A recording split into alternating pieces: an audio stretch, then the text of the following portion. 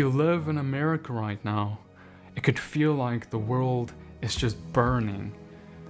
The recent death of George Floyd, where he was killed by a police officer, has sparked riots across the United States, and especially even violent ones, unfortunately. And I think that this is an important time for us all to take a seat and think about and talk about what is going on and how it can be a lesson even for us in our personal lives. Because Jesus himself actually often handled situations like the very one that we are seeing before us today. And we're going to talk about that soon. And I want to say that in this video, I'm not going to be talking about the politics behind these events and things that are happening, but rather I want to talk about whether it's racism, whether it's sexism, or any other form of discrimination, and then all these things which is obviously rooted in this thing we call hatred.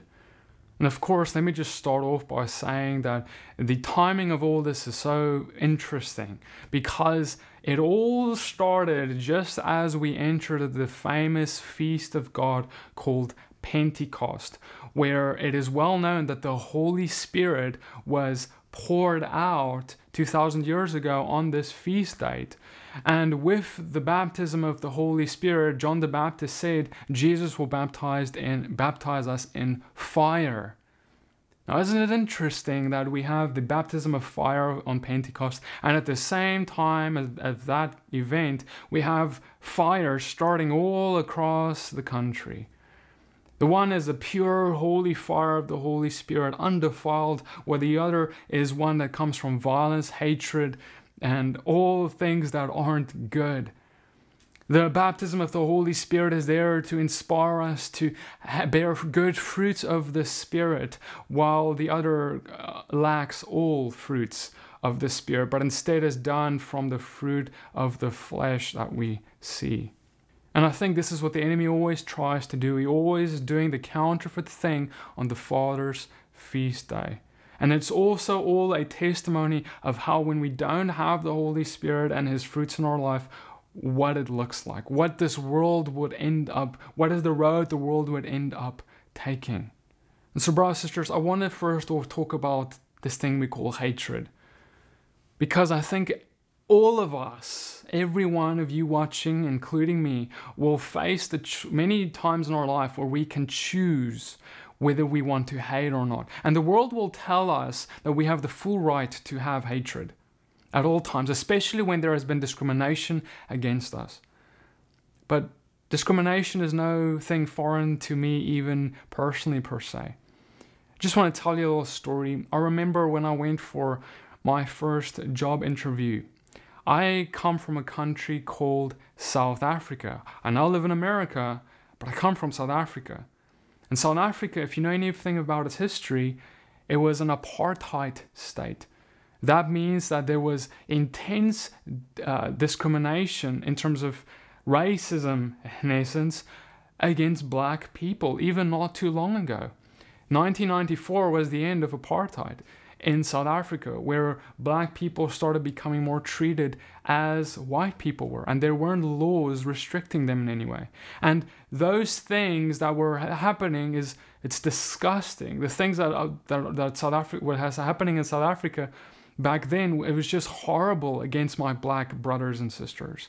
And when all that started being phased out and the new government came into power in South Africa, we had laws being put into place, which is kind of taking some of the laws and that was perpetrated against black people and now turning it on its head. So now we had things like called black empowerment. And these laws called black empowerment impacts many of the lives of people in South Africa today, some for good, some for bad. And I remember that I was going for my first job interview straight out of university, and this was a really great job I thought I could get into. It was an amazing big company, and I was excited, and I went to intern with them for a few weeks, and I eventually applied to get the job. And I went for the interview, and these guys interviewed me. They seemed impressed, etc. And afterwards, they told me they'd let me know. And then soon thereafter, they contacted me, and they told me that there was nothing wrong with my resume, with my anything. They wanted me on board, but he said he's so sorry that he can't hire me because I'm a white person. Because see, the law says that if there's too many white people in the company, they can't hire anymore, you know? So that was one of my first tastes of it right out of university. And I could have gone in that moment, brothers and sisters, I could have gone and said, wow, I hate black people because of that. Or I hate this or that because of it. But actually, I was a believer. I believed in God. And let me tell you that no matter what doors men try and open or close, God opens doors no man can shut. No man can shut. If you're a believer, that's what he does for us. It doesn't matter what your color of skin is. It doesn't matter what gender you are. It doesn't matter any of that. He opens doors no one can shut. And soon thereafter, I got the job that God wanted me to have. And I was blessed beyond measure in that. And I was right where I needed to be. And then furthermore, and I can speak for South Africa, I mean, we have many other things, horrible things happening in the country. People being targeted because of their skin color, and there's violence being done on an unprecedented scale towards both black and white people. It's a horrible situation because of the past. Because see, it all started with apartheid, right? We had oppression of the black people. And now, because of all their anger and the hatred towards white people from some black people, we now have a cycle that starts, because now white people hate black people hate white people. The one does this to the other, then they do that to the back. And there's just this endless cycle of hatred. And let me just say, while I'm at this topic, that just like in South Africa and in the United States and every other place in the world where we speak about and see these things, the majority of people aren't like this. I loved my black brothers and sisters, and my friends some of them were black, and they loved me back, and there was none of this baggage that affected us, okay? But nonetheless, the minorities always gets the voice, and it's always something that gets stirred up. And because there's so much violence been done, even against, people we know, maybe because of their skin color, the world will tell me that I have the full right to start having hate. Whether it's because of the discrimination in terms of getting a job, whether it's because there are people being murdered because of their skin color, or whatever it is, the world will tell you that it's okay to allow hate towards you to produce hate in you. But it's not. Jesus teaches us that you can't allow hate towards you to produce hate in you. And if you do, you become no better than those who did those things against you the moment that you allow hate into your heart for that person. The Bible teaches us that we cannot be a racist and a Christian at the same time. The Bible teaches us that you can't be someone who has hatred in your heart, no matter what they did against you, and be a Christian at the same time. The Bible teaches us that you cannot be a sexist or insert whatever discrimination or whatever you want here. You can't be that and a Christian at the same time. It's an incompatibility, and Paul speaks about it when he says in Galatians 5:19, "Now the works of the flesh are evident: sexual immorality, impurity, sensuality, idolatry, sorcery, enmity, strife, jealousy, fits of anger, rivalries, dissensions, divisions, envy, drunkenness, orgies, and things like these. I warn you, as I warned you before, that those who do such things will not inherit the kingdom of God. But the fruit of the Spirit is love, joy, peace, patience, kindness, goodness, faithfulness, gentleness, self-control. And against such there is no law. And those who belong to Christ have crucified the flesh with its passions and its desires. Rivalries, dissensions, divisions. You can't have these in your life and call yourself a Christian. You can't say, I belong to Christ, while you have these things in your life. Dissensions of any kind, you can't have it. 1 John 4 verse 20 says, if anyone says, I love God, and hates his brother, he is a liar. For he who does not love his brother whom he has seen cannot love God whom he has not seen. And some people would go and try and twist this and say, oh, well, I don't consider this or that person my brother, so I don't have to love them. The Bible says I should only love those who are my brother. You're missing the point. It's all about if you can see someone who God created and not love them. For that is God's creation. How can you say that you love God whom you do not see? Otherwise, it would be easy for us to just say, oh, this guy's not my brother, so therefore I can hate on whoever we hate. That's not what the point. Jesus is saying, you have to love. And especially those who are your enemies against you, who have discriminated against you, who have told you you can't have this job because of your skin color, or who have perpetrated violence against you because of that. It doesn't matter. Love is always the answer from Jesus. Brothers and sisters, the world is an unfair place.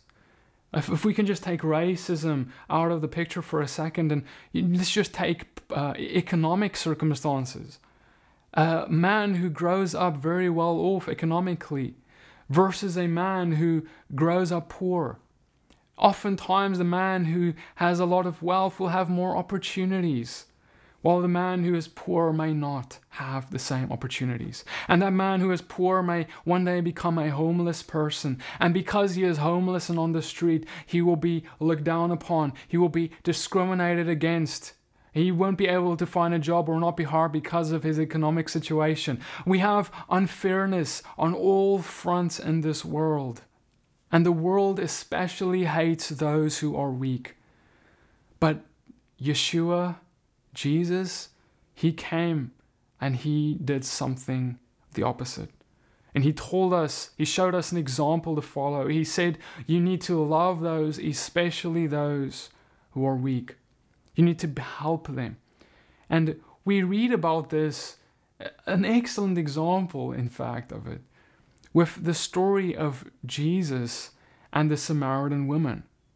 Now, I'm sure you've heard the story of it before, but you may not understand the deep-rooted bitterness that the Jewish people had for the Samaritans and the deep-rooted bitterness that the Samaritans had for the Jewish people.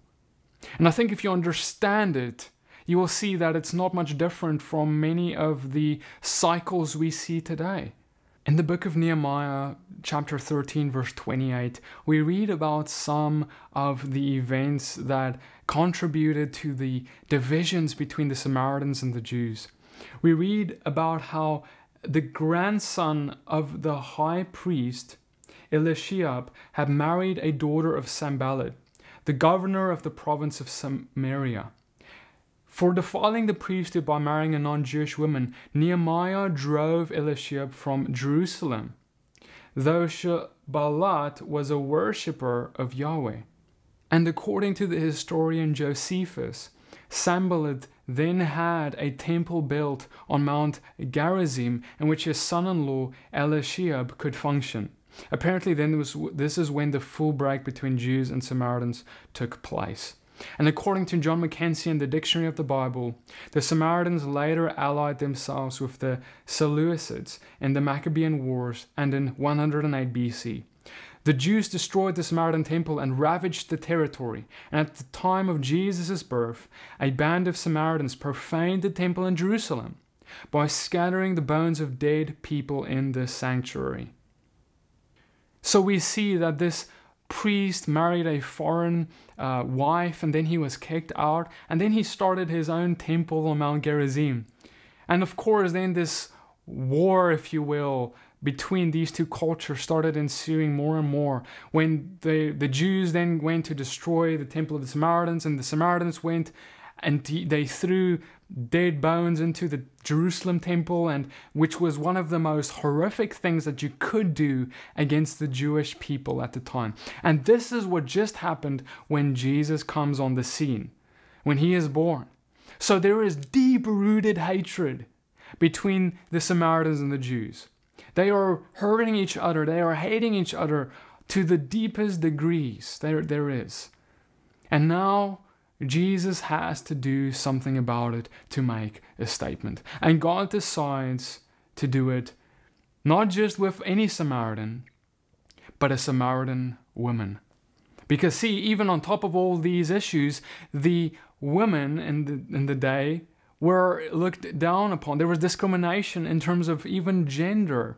Women were seen as lesser. In John 4 verse 7 we read, "A woman from Samaria came to draw water, and Jesus said to her, 'Give me a drink.' The Samaritan woman said to him, 'How is it that you, a Jew, ask for a drink from me, a woman of Samaria? For Jews have no dealings with Samaritans.' Jesus answered her, 'If you knew the gift of God and who it is that is saying to you, 'Give me a drink,' you would have asked him, and he would have given you living water.'" This woman is saying, you are approaching me, you're talking to me, I am both a woman, which that's one thing, and I'm a Samaritan and you're a Jew. You shouldn't even be talking to me, you shouldn't be dealing with me. You're going to get in trouble if someone else sees you doing this. And he starts going and he's actually offering her, he's basically going to be telling her now, I am offering you living water. You, a Samaritan, you who I am supposed to hate. My culture says I should hate you because of what you did against us. Even your people, how they came and defiled my father's temple in Jerusalem. That's what happened recently. Even up to that point, that's a personal attack, not just on the Jewish people, but on God himself. And what does he do? He still goes to her and he says to you, I want to offer you living water, so that you don't just have to come back to these earthly things to try and get filled by all the things that the world has to offer, but I'm going to give you something that's going to fill you, where you're going to actually be satisfied by. Verse 27, just then his disciples came back. They marveled that he was talking with a woman, but no one said, why do you seek, or why are you talking to her? So the woman left her water jar and went away into town and said to her people, come see a man who told me all that I ever did. Can this be the Christ? And this is why the disciples were so astonished that he was talking with a Samaritan and a woman, someone who he's not supposed to talk to. And she went and it says that she left her water jar there to go to her people. She didn't even take it. And that water jar that she left represents the water that the world brings, right? The world brings us things that we drink, but we have to drink tomorrow again, because we never get really truly satisfied permanently. But he gave her water that is a permanent satisfaction in the holes that she had in her heart. She had many husbands. She had all these issues. And he gave her freedom and peace and hope. And that's why she left the world's water, because she now had something that filled her in a different way, in a much more valuable way. And all this actually runs even much deeper. This hatred between the Jews and the Samaritans is even deeper than what we've discussed. Because you need to understand that the ancestors of the Samaritans are the Horonites. And many scholars actually believe that the Horonites were among the peoples that God drove out ahead of Israel as they were entering the promised land. For example, the Amorites. Right? So in essence, what is happening is that this Samaritan woman represents a group of people, the people, that actually came against Israel when they were coming into the promised land. And God came and drove them out of Israel's way. So these people have an ancestry which is very much against God, very much against the things of God, against Israel to the greatest extent possible. And that is the person, this woman representing all of these things, as she's standing there, is who Jesus goes to, and he tells her, I want to give you life. I want to give you salvation. I want to give you freedom. Not because you or your ancestors deserve it, because she had many sins, her ancestors had many sins. They deserve none of this. But yet, he comes and he says, I want to give you freedom. Because brothers and sisters, if you want what you deserve, then go to hell. If you want what you deserve separation from God forever. You deserve nothing but death. And that's, if because we received this love from our Father, like the Samaritan woman, we were all like that Samaritan woman, against God in all ways. But God came to give her freedom. He comes and gives us hope and freedom. And because that's the way he treats us, how much more are we to extend that love to those around us? To those who even did things against us, whether culturally, racially, whether it's personally, it doesn't matter. We ought to love them, because love is the only thing that will extinguish the fires that we are seeing today in America, or the fires that is in my home country, or the fires on any edge of the planet, because it is only love that overcomes and wins. And that's why God loved when he died for us. And love was his motivator to die and save us. James 3 verse 8 says, but no human being can tame the tongue. It is a restless evil, full of deadly poison. With it we bless our Lord and Father, and with it we curse people who are made in the likeness of God. From the same mouth come blessing and cursing. My brothers, these things ought not to be so. Does a spring pour forth from the same opening both fresh and salt water? No. It only brings forth fresh water or salt water. What kind of water is your spring bringing forth?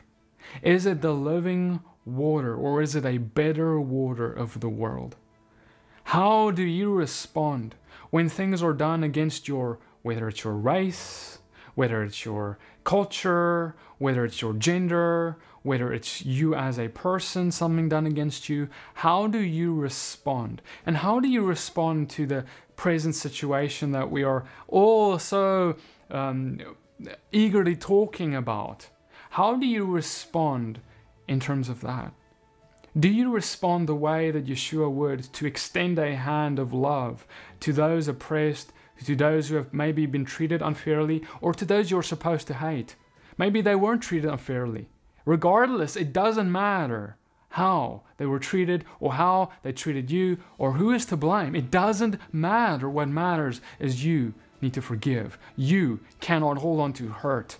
You cannot allow hate against you to produce hate in you. You cannot allow sin done against you to produce sin in you. For you will be the payer of that sin if you do not repent of it, even though that started with sin from the outside done against you.